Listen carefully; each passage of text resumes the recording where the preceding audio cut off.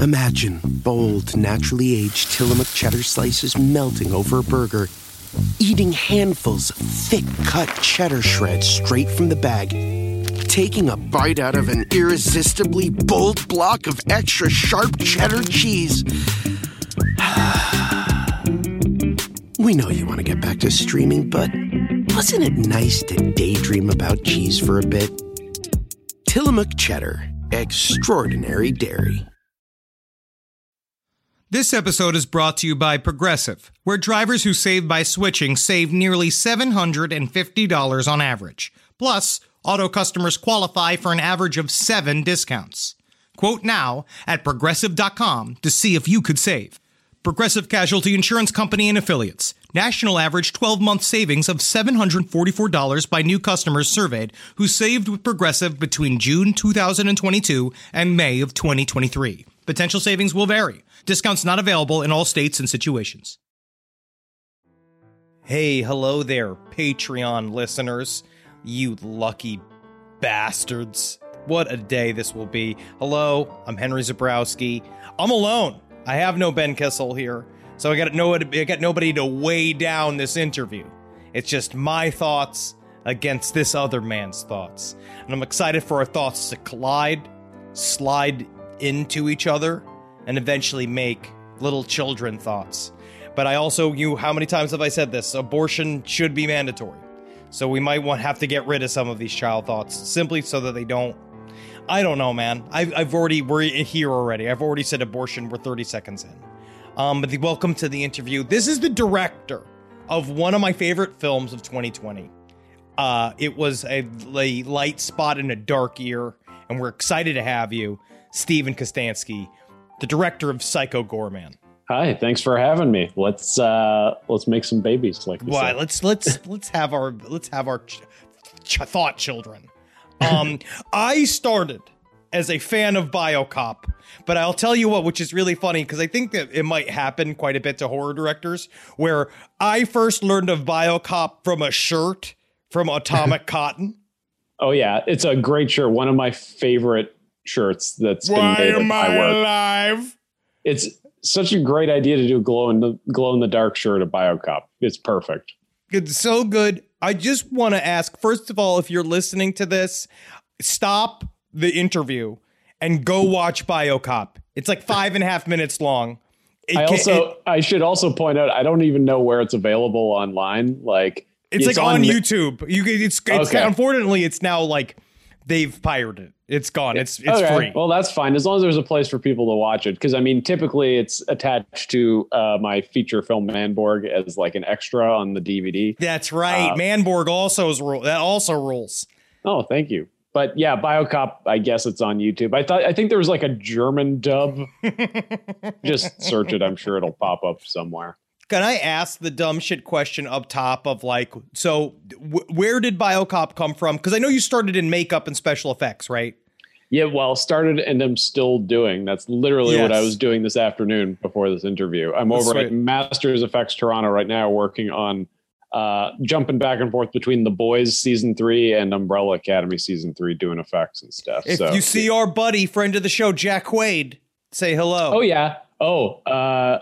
Yeah, I don't want to say anything, but I got to work with him on some stuff on this season. So when we were interviewing him earlier this year, talking about being covered in blood and how it's a trial. And it's like I did a show where I was fully body painted and had prosthetics all over me 24 hours a day for months at a time. It does become harrowing. But as an actor, it's very freeing.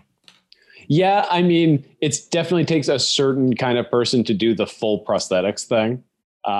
It's you got to have the right personality for it. And I do admire actors who can do kind of anything in that sphere. Like I love anybody that can get covered in blood, get like gore gags attached to them, who could just be in that world and enjoy it, because there's a lot of actors who really don't. And it makes my job very difficult. So they just don't understand is that it's so much fun. It's the actual, for me, in that type of scenario, like the idea of like having a full facial prosthetic. So when I look in the mirror, I don't see me anymore. I think it goes back to the sort of the real elemental version of play that acting can be.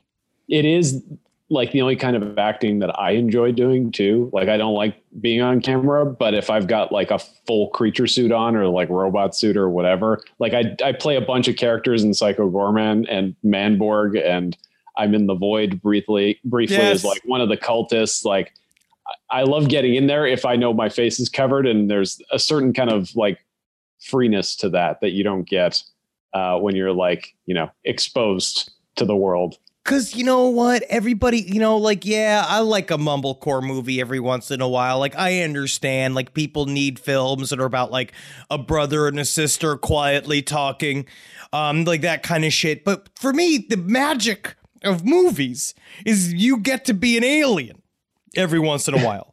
Oh, totally. Well, it's variety. If you had to be an alien every day for like 20 years, you'd probably get sick of it. But if you get to be an alien one day and then like some kind of slasher killer the next day, and then like, you know, blown up in a war scene the other day, like that to me is like the best life you can ask for, is just being in every kind of story. It's so cool because, yeah, I imagine the guy who played Ferengi must have wanted to commit suicide at some point. Like, you just have that hat on because it's just a hat that wraps around your whole head. You have like, you just see eyeballs, nose, and mouth, and that is all that is free. Oh, yeah. Having to wear all that head loaf for Star Trek, I imagine, gets tiring. But that speaks more to just the process of TV, I think. Whereas probably being a Ferengi in a Star Trek movie is fun because you do it for a few days and, you know, it ends eventually. But if it's a show where it's like, oh, we're going 7 seasons, I think you'd get sick of it pretty quick. That's pretty sweet, though. But yeah, so I want to talk about BioCop first, because BioCop is fucking hilarious. And it's the concept of a cop brought back to life who got caught in a scientific experiment, who's now desperate to die and can't. He's like forced to be a superhero is fantastic.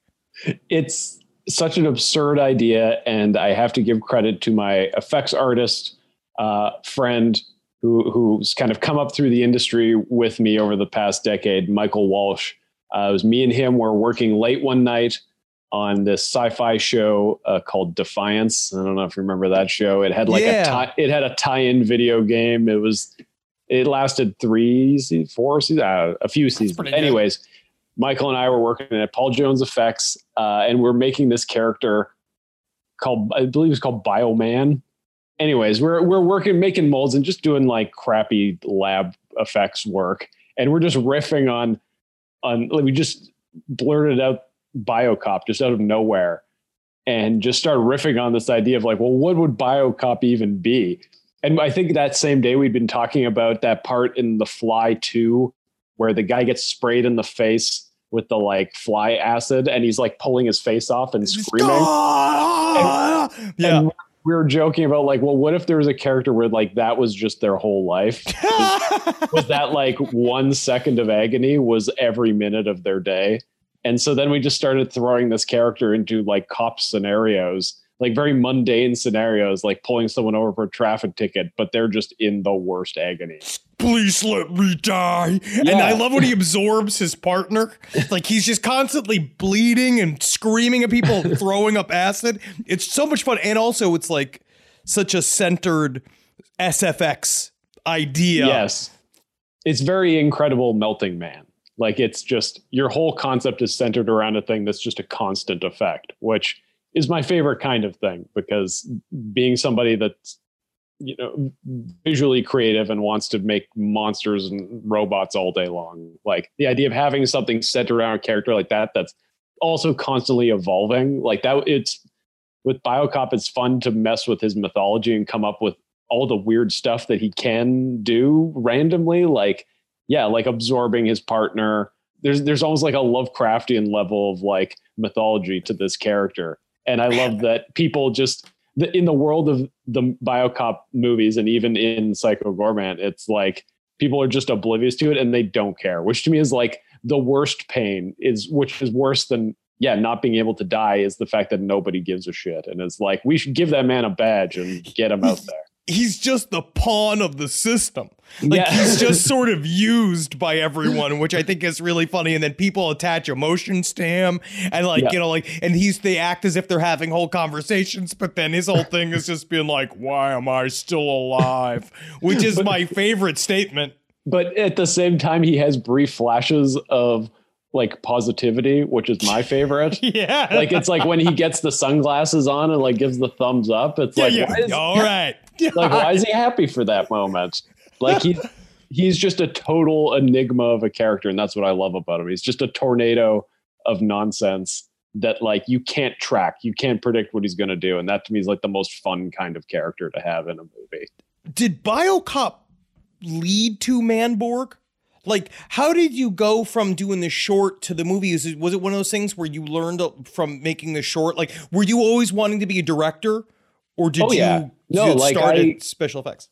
I started out doing stop motion animation, like in my dad's workshop. He loaned me a Super 8 camera when I was 12, and so every summer I would just do these little like stop motion frame by frame animations with clay figures, and that's when I got obsessed with the power of storytelling in film. And I wanted to continue that. And like, it eventually advanced to doing live action stuff with my friends, but in like working with clay and in stop motion, it was like anything I wanted. So it was always like monsters and fantastical things. And so that carried into live action. It's like, I didn't want to just have like two characters on a park bench talking. I wanted action. I wanted spectacle. I wanted creatures and like fantasy stuff. And so that's when I started learning prosthetic effects. So I started making short films and things and submitting them to film festivals. And so like a few years after that, I met the rest of the guys from Astron 6, Matt and Connor and Adam and Jeremy. And we all started working together. We formed Astron 6 as like a little collective of filmmakers. And it's like a sketch group essentially, but just filmmakers, like you guys just making like a collab, which I honestly think really helps, because I think the age of the auteur is dying, because to be an auteur, I think a lot of times you have to be sort of like a visionary or like a dictator. Yeah. Well, and that's not how movies work. Yeah. Filmmaking is very collaborative. And for me, it was tough becoming collaborative, coming from stop motion. All animators are used to total control. When I shipped doing a live action show for Adult Swim, and like all of my bosses whom I loved and became mentors, they are animators first. So they look at you as a human, thinking that you can do the things a cartoon can do. And you're like, no, though, but I'm still a man with a body and a mind. Yeah, well, I have that same problem to this day, where I will go up to actors and like puppeteer them as though they're a stop motion armature, and like I'll take their head and like turn it slightly and be like, and that's the shot I want. There we go. So that's what Wes Anderson does. And I mean, I've kind of just embraced that. That's my weird, that's my technique, I guess. But with Astron 6, the best thing about those guys is that like, we were such a fun group of friends that we're all so different and like definitely clashed on stuff, but also, I don't know, there's just like a real genuine camaraderie and friendship there that brought me out of my shell a lot too. And it showed me like, oh, working with other people can be super fun. Like making something like Laser Ghost 2 is like the most fun I've ever had in my life, because I come up with all the weird sci-fi fantasy stuff that I like, but then I throw those guys into it and I'm like, okay, now you guys make it like super funny and charming. Like, yes, here's some shitty laser guns and some Ghostbusters jumpsuits. Like, now just go and riff and let's see what happens. And so that taught me that there is a real benefit to collaboration, and it just enhances what you're making. Like it just improves everything you're doing. I think there are people that when it starts, because like it works great with BioCop because BioCop's 5 minutes long, so you can do it. It can be a little bit more sketchy, but I think you really could see the progression in your films, how you really do get better at telling story, and then because I'm one of those. I'm with you, man. Like, I like movies for the most part if they are just entertaining to look at quite a bit, like have funny set pieces, like and fun and good, interesting, dynamic set pieces. Like I am like, you know, we were talking about this today. I was talking about with my wife about how the movie Things was just played by on the last drive-in. I was like, I like that movie better than I liked Phantom Thread. Yeah. I mean, I forced my girlfriend to watch things over the weekend, and I guess I just have like it's an intuitive enjoyment of movies where it's like more emotional. And to me, that is more just about the tone that a movie creates, like through just music and spectacle. Like I just love the way certain movies wash over me. And it's not so much an intellectual thing where I'm like, let's dissect like what this scene means. It's more just about how it makes me feel in the moment. And that's like, it definitely is tough to approach movies in that fashion and then also want to make them. Yes. Wanting to just like whatever popped into my head, that's what I would go shoot. And you can do, if you're sitting in your corner animating, like that's one thing. But if you're working with a team, you have to have a plan, because making movies is like legitimate work, and working with a team, you have to communicate. So that was a big learning curve for me. And I'm still learning, and it's, I don't think that ever stops. Tough. I think that it's a constant thing, because you have to figure out how to, the director seems to be, his one job is to dictate the vision and translate it to everybody else, because you can really see it, like, classically Troll 2, right? Yeah. Where the actual physical lack of communication, the fact that the crew was all Italian and they could not speak English well enough to understand, shows why the movie, while it is entertaining, is also kind of a schizophrenic mess. Yeah. Well, and like, it's tough because I also genuinely love movies like that. Me too. Like I'm such a huge fan of weird misfires. Like one of my favorites is Highlander 2, which is a movie that is a like garbage, awful movie. Like it's a total mess, but it's such beautiful imagery. And like the idea is so bonkers that I just love like just being in it, like in that kind of bombastic spectacle where it's like so passionately wrong. It's audacious. It takes the chance of survival. Like it literally, like this movie somehow like lives. Yeah. Yeah. I love it when they take that big swing, and even if it's a miss, like I just love that they went for it, because that to me is way better than somebody being like, I'm going to make a real subtle, sedate thing and like play it safe. Like I don't like people playing it safe and just slotting their movie into whatever is hot in the moment and just making that thing that was successful again, but slightly different. Like that bugs me. Whereas I want stuff that's like weird and off the wall and makes me go like, oh geez, like that was like a slap in the face almost. It was so like counter to what I'm used to a movie being. So, but that's what I think Psycho Goreman, honestly, dude, does so well. Is it to me, it's such a great touch points of the story is genuinely funny and interesting. Like it is, the kids are, I believe the kids, the parents are hilarious in their own world. I also believe the logic of PG. Like I believe his world, like it is weirdly grounded, but it's also fucking great and violent. The only acceptable reason to interrupt a podcast? Your dog. That was your dog saying thank you for BarkBox. You can take a minute now. You pet your dog. But you're going to learn about Bark. It's the company dedicated to making dogs happy. Yay! Every month, BarkBox designs and delivers a whole new collection of toys and treats just for your best bud. No, Wendy, I can't get you a whip. You're too cute for weapons. Every treat is made with yummy, healthy, all-natural ingredients like pumpkin and sweet potato. Tubers. My dogs love their toys selectively, but BarkBox sends good little ones for their little tiny mouths. They have little mouths, but strong, big spirits. So they fight over the little toys. I imagine they think that they are hunting and going after little bugs and rats. And they love their life, and they love what BarkBox brings, because BarkBox brings the bark and puts it in a box. Yep. To get your free upgrade, go to barkbox.com/LEFT. This podcast is brought to you by Squarespace. Finding work-life balance can be tough, but Squarespace gives you the tools to reach your goals and have time to celebrate. Squarespace is the all-in-one website platform for entrepreneurs to stand out and succeed online.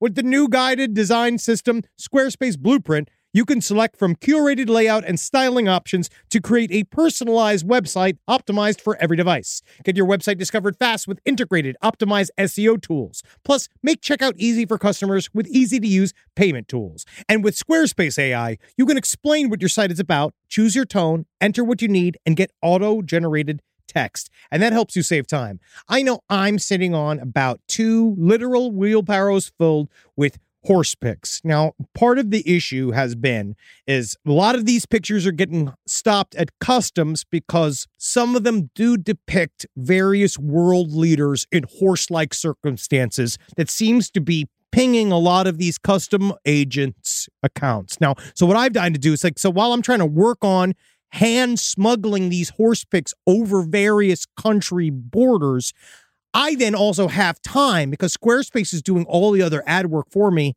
to go and work on my Killdozer at home. So thank you, Squarespace, for allowing me to diversify in the best way possible for this country.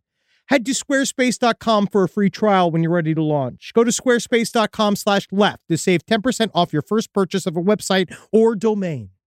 Hey! Did you know Fast Growing Trees is the biggest online nursery in the U.S. with more than 10,000 different kinds of plants and over 2 million happy customers in the U.S.? They have everything you could possibly want, like fruit trees, palm trees, evergreens, houseplants, and so much more. Whatever you're interested in, they have it for you. Find the perfect fit for your climate and space. That's one of my favorite things about it. Fast Growing Trees makes it easy to order online, and your plants are shipped directly to your door in 1 to 2 days. And along with their 30-day Alive and Thrive guarantee, they offer free plant consultation forever. Now, personally, I'm in the middle of re-landscaping my yard. I like to do it myself because I called up a landscaper to see how much it costs, and it was absolutely insane. Plus, I love dirt. I love getting my hands in the dirt, and I love planting things myself. And Fast Growing Trees has given me some wonderful plants that I can use. Like I got this Texas sage, it's purple. I've dug up a whole bunch of horrible bushes and shrubs up in front of my window and in front of my house, and put some purple Texas sage up there, and it's going to thrive, and it's going to look real good. And I didn't even have to go to a nursery to buy it. It came to my house. Now, this spring, they have the best deals online, up to half off on select plants and other deals. And listeners to our show get an additional 15% off their first purchase when using the code LEFT at checkout. That's an additional 15% off at fastgrowingtrees.com using the code LEFT at checkout. Fastgrowingtrees.com, code LEFT. Offers valid for a limited time. Terms and conditions may apply. Yeah, I mean, it's juggling a lot of stuff, that movie, Yes. but it's like, it's a pretty good distillation of all of my sensibilities. Is Crazy Ball Calvin Ball? Is basically Calvin Ball, yes. Yeah. I was like, that was the first thing. It's so funny. I was like, that's Calvin Ball, because we talk about it. Joe Bob Briggs just brought this up recently about how modern filmmakers are way more about the idea of like, you could see way more people showing their like nods to what inspired them. Yeah, well, I feel like it's almost like writing an essay where you kind of need to like cite your sources before you can move a thing forward. Because I find it's way worse to like pretend like you exist in a vacuum and other things don't exist. And yes. And I mean, it's not to say that that doesn't work and like filmmakers haven't pulled that off. But to me, it's like I want to like give some acknowledgement and respect to the stuff that got me this passionate about movies in the first place. But then I also want to take everything a step further. Like I treat all that stuff as like, that's like the spark. And then the actual fire is like what I build around it, you know? Absolutely. Yeah, like Scorsese talks about the battleship Potemkin, but you talk about Troll 2. You know what I mean? But the same, it's still there, right? Like it's the same lineage where it's like people do. I think the only person that truly lives in a universe of his own is David Lynch. Yes. Oh, I 100% agree with that. But he sees the edges of it. We don't. But I think regardless of whether it's like, Lynch or Scorsese, it's like, it's just everybody like just has their own language of what their film speak is, like how their movie speaks to the audience. And you build that language on movies, on what you were brought up on and what kind of like has turned you into a filmmaker in the first place. And everybody kind of comes from a different place and has different influences and different things that just subconsciously are always there. Like I feel like I'm making references to stuff without even knowing. Like there's stuff I can't remember offhand exactly what, but there's stuff in PG that people brought up were like, oh, is that like kind of like that one movie? And I'm like, oh, I guess it is. It got in there, right? Yeah. Like honestly, it slipped in and it went into my hands and eyeballs, and I saw it again in this movie. And again, going back to like intuitive film enjoyment, and it's also intuitive filmmaking. It's like trusting my gut is, I think, often informed by what my instincts just know is right. And my instincts are informed by, decades of watching schlocky Full Moon and Empire Pictures movies. I talk about for myself, right? If what I view as me doing a good job as a comedian is me getting out of my own way and getting in the quote unquote zone and trying to trust myself that I know what is funny. I know what's going to come out of my mouth is going to be useful, or how to move on, that type of thing. Do you feel like that it was the progression of doing these movies that like you really begin to feel that assurity, like knowing that like, oh, this is like, I like that idea, that intuitiveness? I think it definitely comes from my past films. Like PG is definitely a product of everything I've made up to this point, because each experience was so different than the other. Like Manborg was such a like just no budget garage movie, like an ambitious thing that I did not have the resources to do. And it was as close to just making a movie on my own as possible. So like that movie, I think if PG is closest to any of my other filmography, it's probably Manborg. They're very similar. DNA wise, you could see it, but then I kind of want to almost ask, being like, but The Void is like kind of a stripped down, even though there is elements in it, but I mean, it's obviously nowhere near Manborg or PG in terms of spectacle. Like, did you feel like, was that like a movie that you pitched because you thought it would be easier to make? Like you thought that would be easier to pitch, or? It was a collaboration between me and Jeremy Gillespie, and his tastes and sensibilities, while we definitely have a lot of crossover, I think overall are very different from mine, where he's way more subtle and understated and well composed, and I'm way more like slapdash cowboy, like kind of like fly by the seat of your pants filmmaking. Yeah. And so those two things mashed together are what made The Void what it is. And it was honestly, it was a frustrating experience, I think, for both of us, just trying to get that movie made for a multitude of reasons. But making that movie did show me that like maybe that type of movie isn't something I want to always be making. I need variety. Like it's very traditional, kind of like a grindhousey cult horror movie. Yeah, it's a very like straightforward horror film compared to the rest of my filmography, or even Astron 6's filmography. Like it's a very like point A to B story, even though it does get totally bonkers. It's great like though. I love The Void. And it got a lot of play.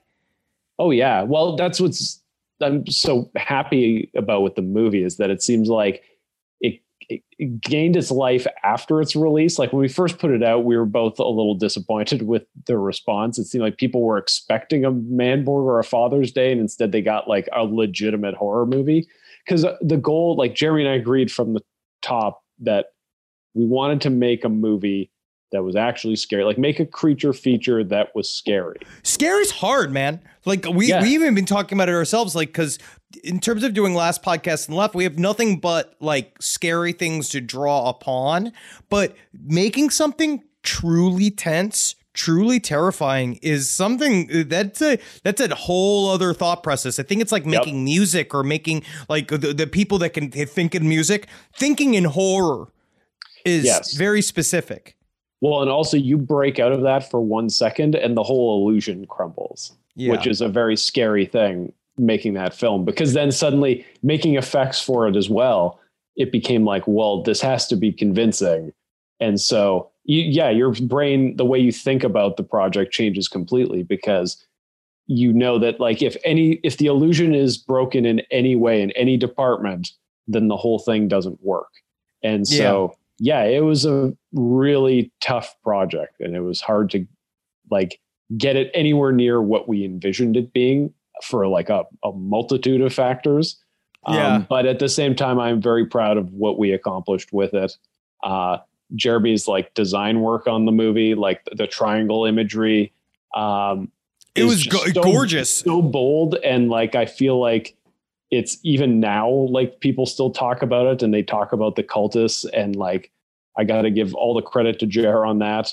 Like just figuring out that kind of, that the like visual style of the movie is so much of like what the personality and the identity of the movie is. And so I think despite all the horrible shit we went through to get it made, like I'm very proud of it and of the work we did on it. I'll say though, in terms of reaction, the idea of like not breaking the universe and because then you ruin the movie, I'm one of those people, and I've been stared at in movie theaters before, but when things are really scary or like a big kill comes, they make me laugh. And it's not really out of uncomfortability. I think some people say it's because you're uncomfortable, you don't want to sit in silence. It's like, it's the opposite. It's like, I'm genuinely delighted when I see something that's very scary. Well, I always think back to when I saw the remake of The Ring in theaters. Yes. And there's that big scare early on when the closet door opens.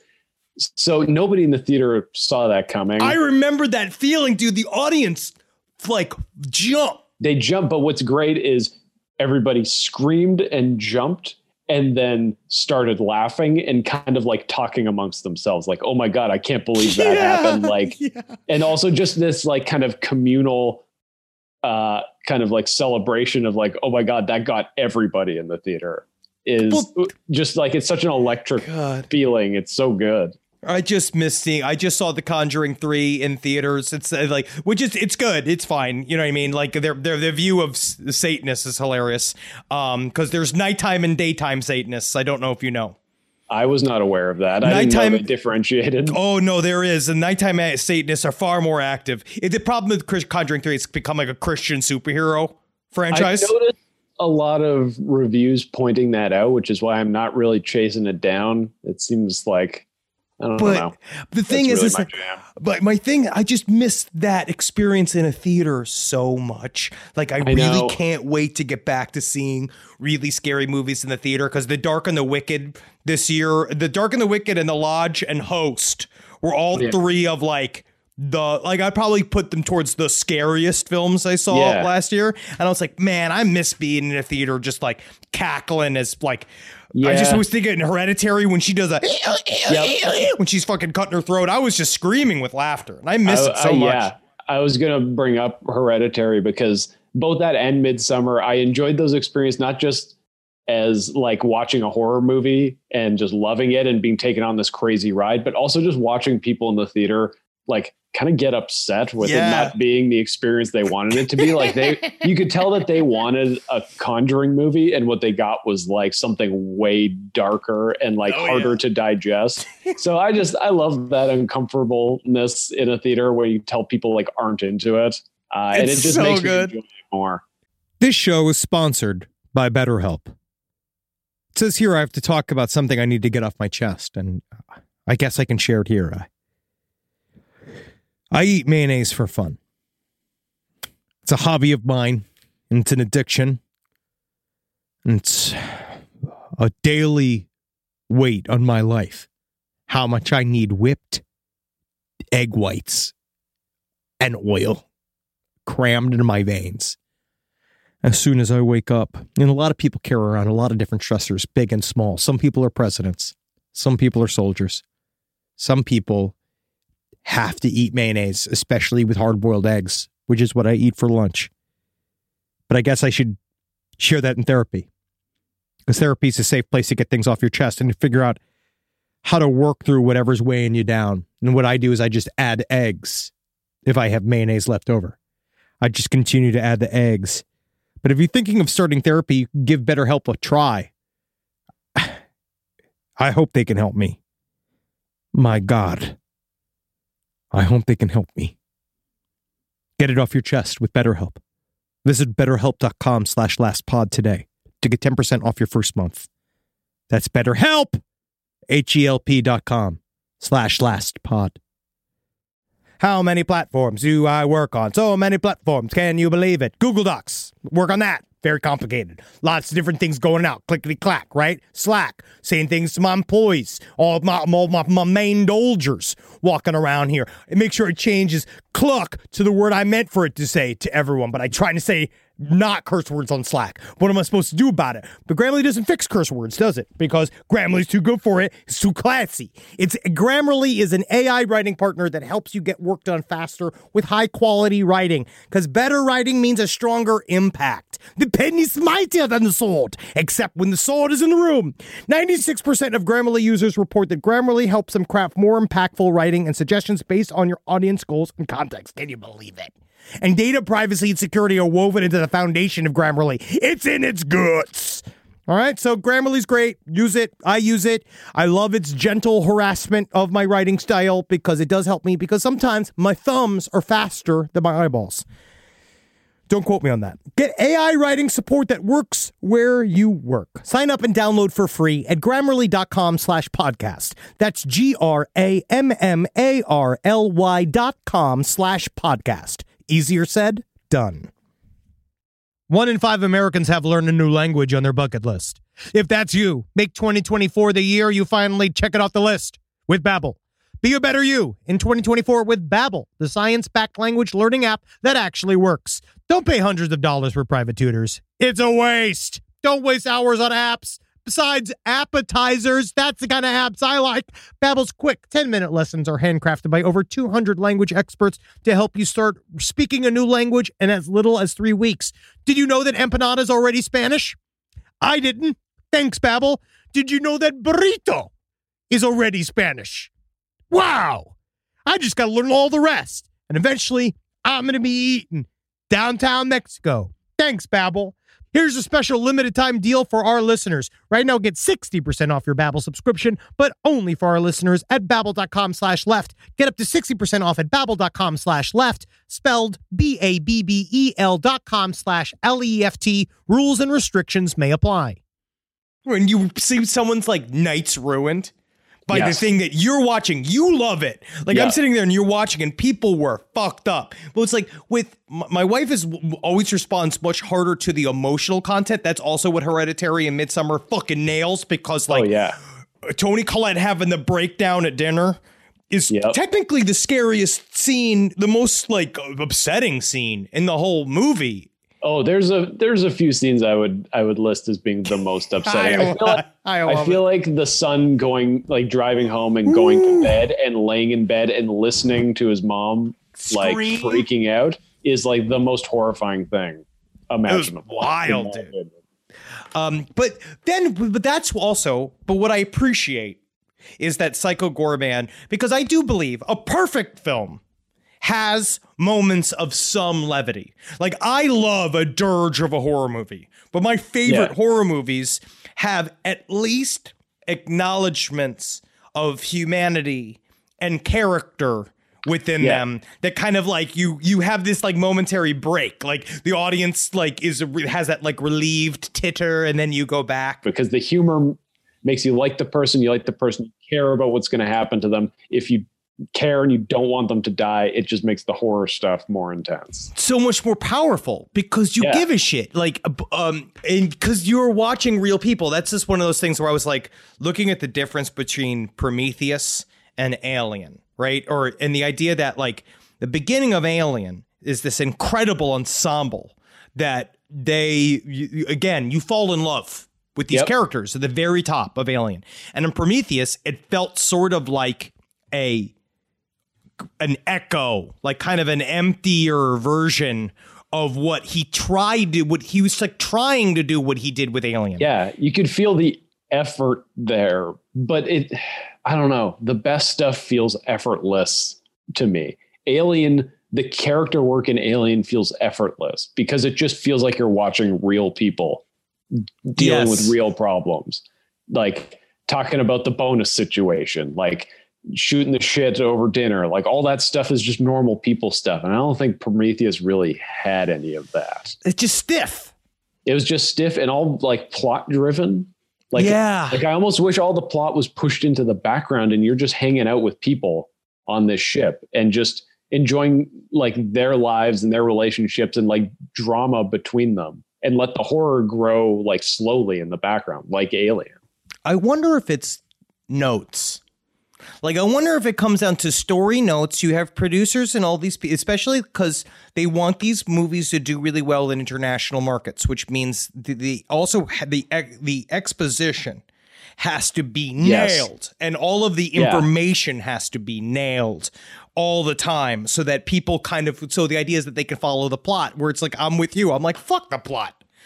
Well, but they don't give the audience enough credit that like you can figure out the plot. The whole point of like enjoying a story is that you're unraveling something. Yes. If you're unraveling it, you're engaged. But if you're being handed it, you're just sitting there like, all right, when's the next piece coming? You know? And I don't think Prometheus lets you unravel anything. It's just you're confused by decisions, and then also confused by just generally what's happening. It's like, what is? I like the guy, the white painted man is very cool looking. Yeah, he was cool looking, and then I saw him at Comic-Con. I remember that a guy doing that at Comic-Con, and I was like, that's the best part of Prometheus right there. I like that guy. Oh yeah, very striking imagery. But also, what I think is interesting about a movie like what you did with Psycho Goreman is that then there's the opposite, where what I like is the thing I was responding to is the idea that the premise is right there at the top. It's like you kind of get the premise out of the way. It's like, boom, boom, done. We're in the movie.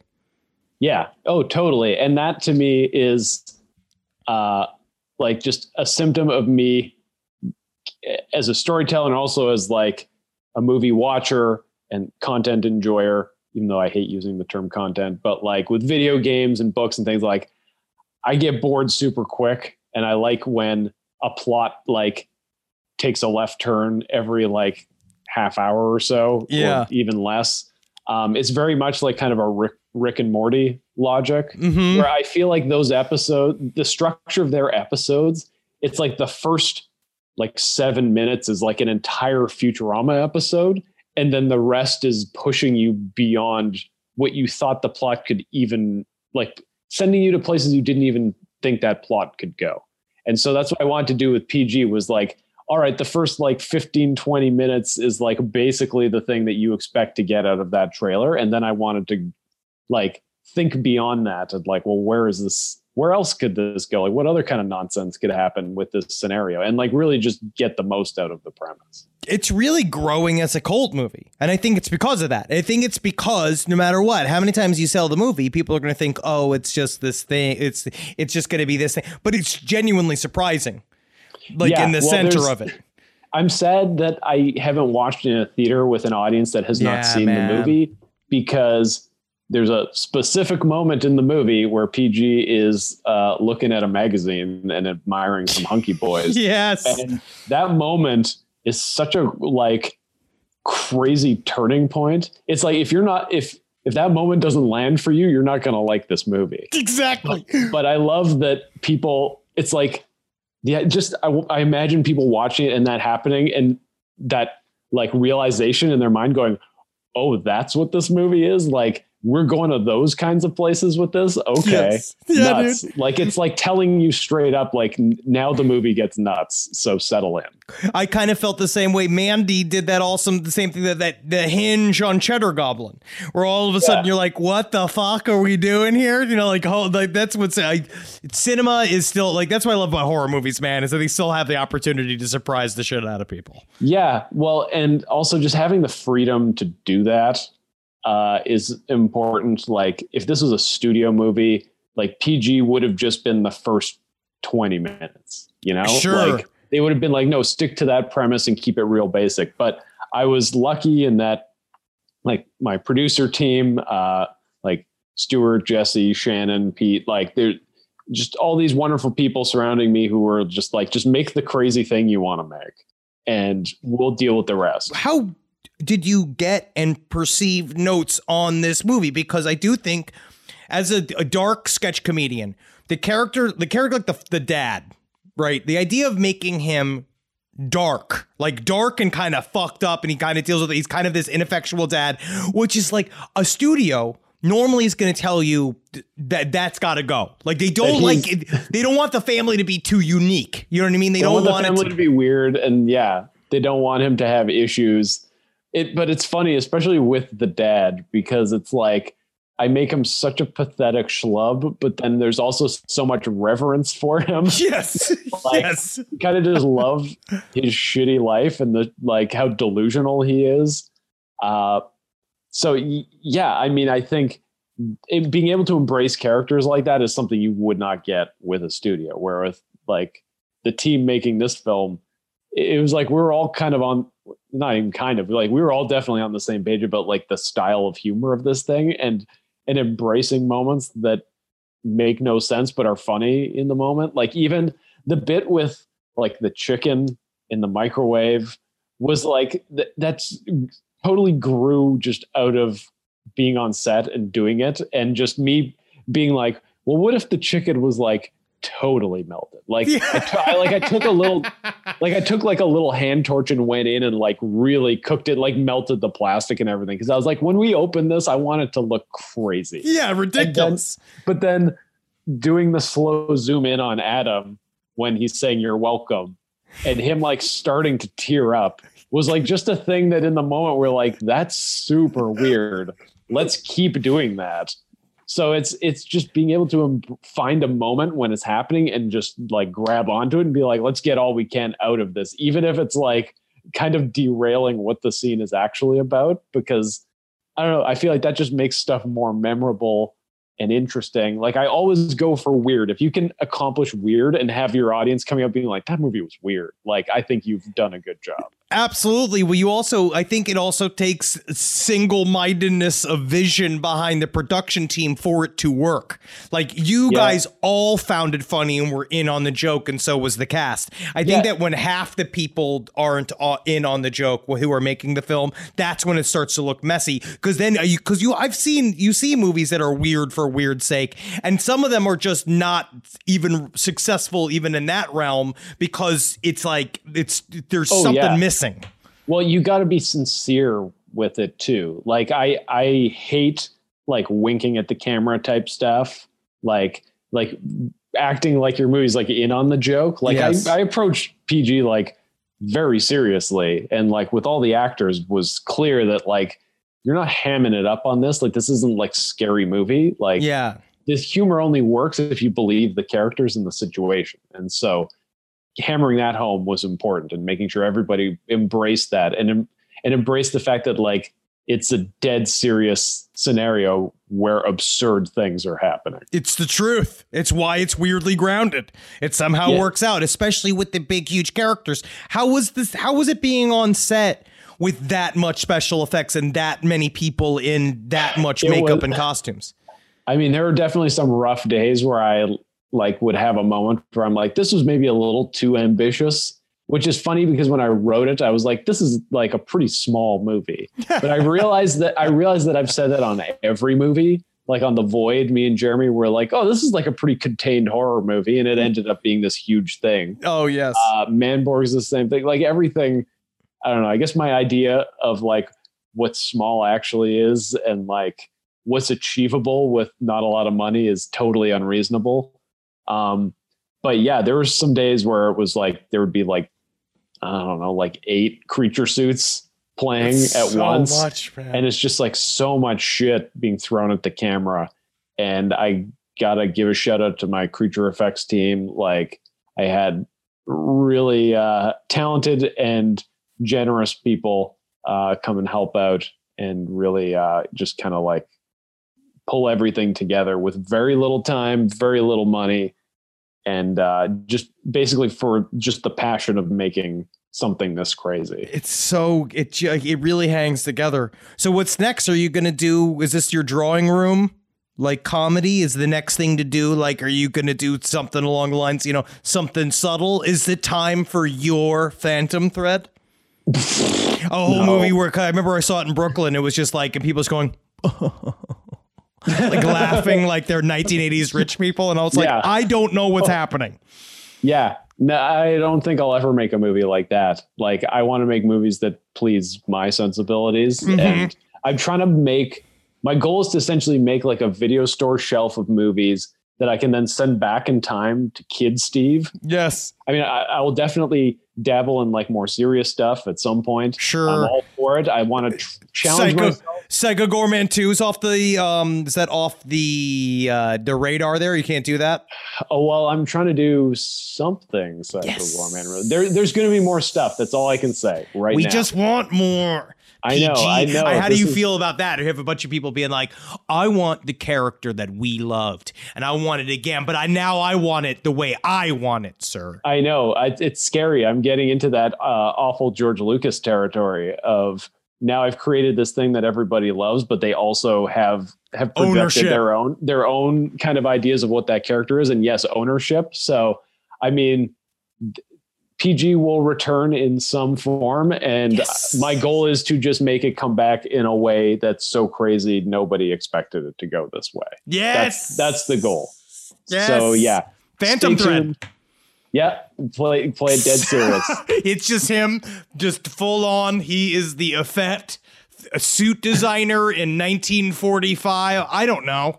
Like, I don't even know what that movie. I don't even know when that movie took place. I like the idea of me remaking Phantom Thread as a Psycho Goreman sequel, having never seen Phantom Thread. No clue what it is. And just kind of going off of a trailer and assumptions of what it would be. I think that's a great approach for a sequel. Just need him to rip apart a woman. I just want to see one Paul Thomas Anderson movie where it's just like he goes full gore. Where he does full on gore? Yeah, full gore.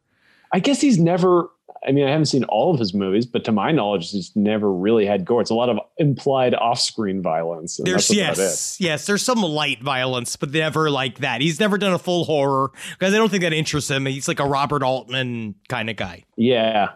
Understandable. And in the same way that like his types of movies I would never attempt to make because I live in Sam Raimi, Don Coscarelli land where everything needs to be crazy. So that's fine. To each his own. We love it. And to people like me, because I watch all of it, man. I watch every single horror movie that comes out. The fact that we just talked about Things is pretty telling to me that you are aware of that movie at all. I love it. There's a lot. I get excited by horror. It's really cool to talk with, because also the one thing too, I think that people respond to Psycho Goreman is I think it's it's a bunch of people that like the movie who share the same like movie language and what they like. And they're just like, yes, somebody gets it. There's just a very specific stream of movie that doesn't seem to exist anymore. That's kind of in those genres, like kind of bending genre rules. And I just want to keep making movies in that vein because I think we need them. We do more stuff like that. We do. We have to help stabilize this nation. Yep. It's the only thing that'll do it is more Psycho Goreman. That's it. And that's the pressure that you now face. You got to bring him. You got to bring him back. It's a lot. And I'm letting you know, I'm increasing it. We need you. Well, it's a heavy burden, but I carry it gladly. He's crying. You can't see. Tears are actually streaming down his face. Yeah. And I'm talking about him saving America, and he's Canada. Right? He's in. You're stuck over there, but you got to come. We need you here. I know it's pretty generous of me to offer to save your entire country, but you know what? I'm going to do it. That's what I need to hear. Finally, a guarantee. I am sick of all of these fucking whatever, man. Everybody's weak, man. You're sick of empty promises, so I'm just going to promise I'm going to save your entire country right now. Yes, that's what I'm talking about, man. It's a very full promise. But I want to say thank you so much for talking to me, dude. You have been Steven Kostanski. Do you want this whole time? Do you have anything you want to plug? Do you want to talk about how Jeffrey Toobin's back? Who? The guy who... It doesn't matter, dude. It doesn't matter. Some piece of shit. The guy jerked off on the Zoom call. He got fired. He's back. Why is he back? Because he said, I'm sorry. Oh, so we're in an age now where you can actually say you're sorry and come back? No. Oh. No, he's not gonna last. Okay. I don't think. I think he's gonna come on Zoom again. There's no way he's not going to, because now he knows he can get away with it. Well, he's coming back because he knows he can do better, I'm assuming. He's going to put on a better show. And that's what we're waiting for. It's just going to be full. I think that Jeffrey Toobin is going to do one of those things where he takes a pool stick and he just slowly inserts it up his butt on a call. And he's being like, I can take more. I can take more. You don't think I can? I work for CNN. Just watch. You watch. It's going to come out my mouth. This has been great, dude. I guess they could find you on social media if you want that. Yeah, my Instagram at @kill_Kostanski is that's like my work account where I post photos from all my movies and stuff. That's the best place to see what I'm up to right now. And ask him, where is your Psycho Goreman? Tell him your ideas. You're open to pitches, right?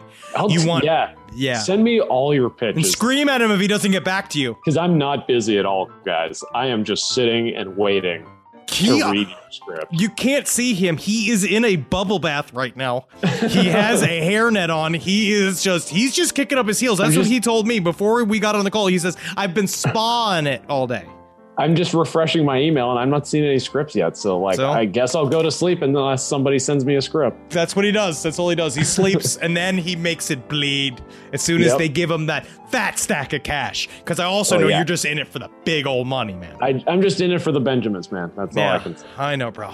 Thank you so much for listening to this Patreon interview. Thank you so much for giving us your money. Now give this man your money so that he can make more films. All right? So hail sweet Satan. And thank you, Steve. Reese's peanut butter cups are the greatest, but let me play devil's advocate here. Let's see. So, no, that's a good thing. That's definitely not a problem. Reese's, you did it. You stumped this charming devil. Walmart Plus members save on meeting up with friends. Save on having them over for dinner with free delivery with no hidden fees or markups. That's groceries, plus napkins, plus that vegetable chopper to make things a bit easier. Plus, members save on gas to go meet them in their neck of the woods. Plus, when you're ready for the ultimate sign of friendship, start a show together with your included Paramount Plus subscription. Walmart Plus members save on this plus so much more. Start a 30-day free trial at walmartplus.com. Paramount Plus Essential Plan only. Separate registration required. See Walmart Plus terms and conditions.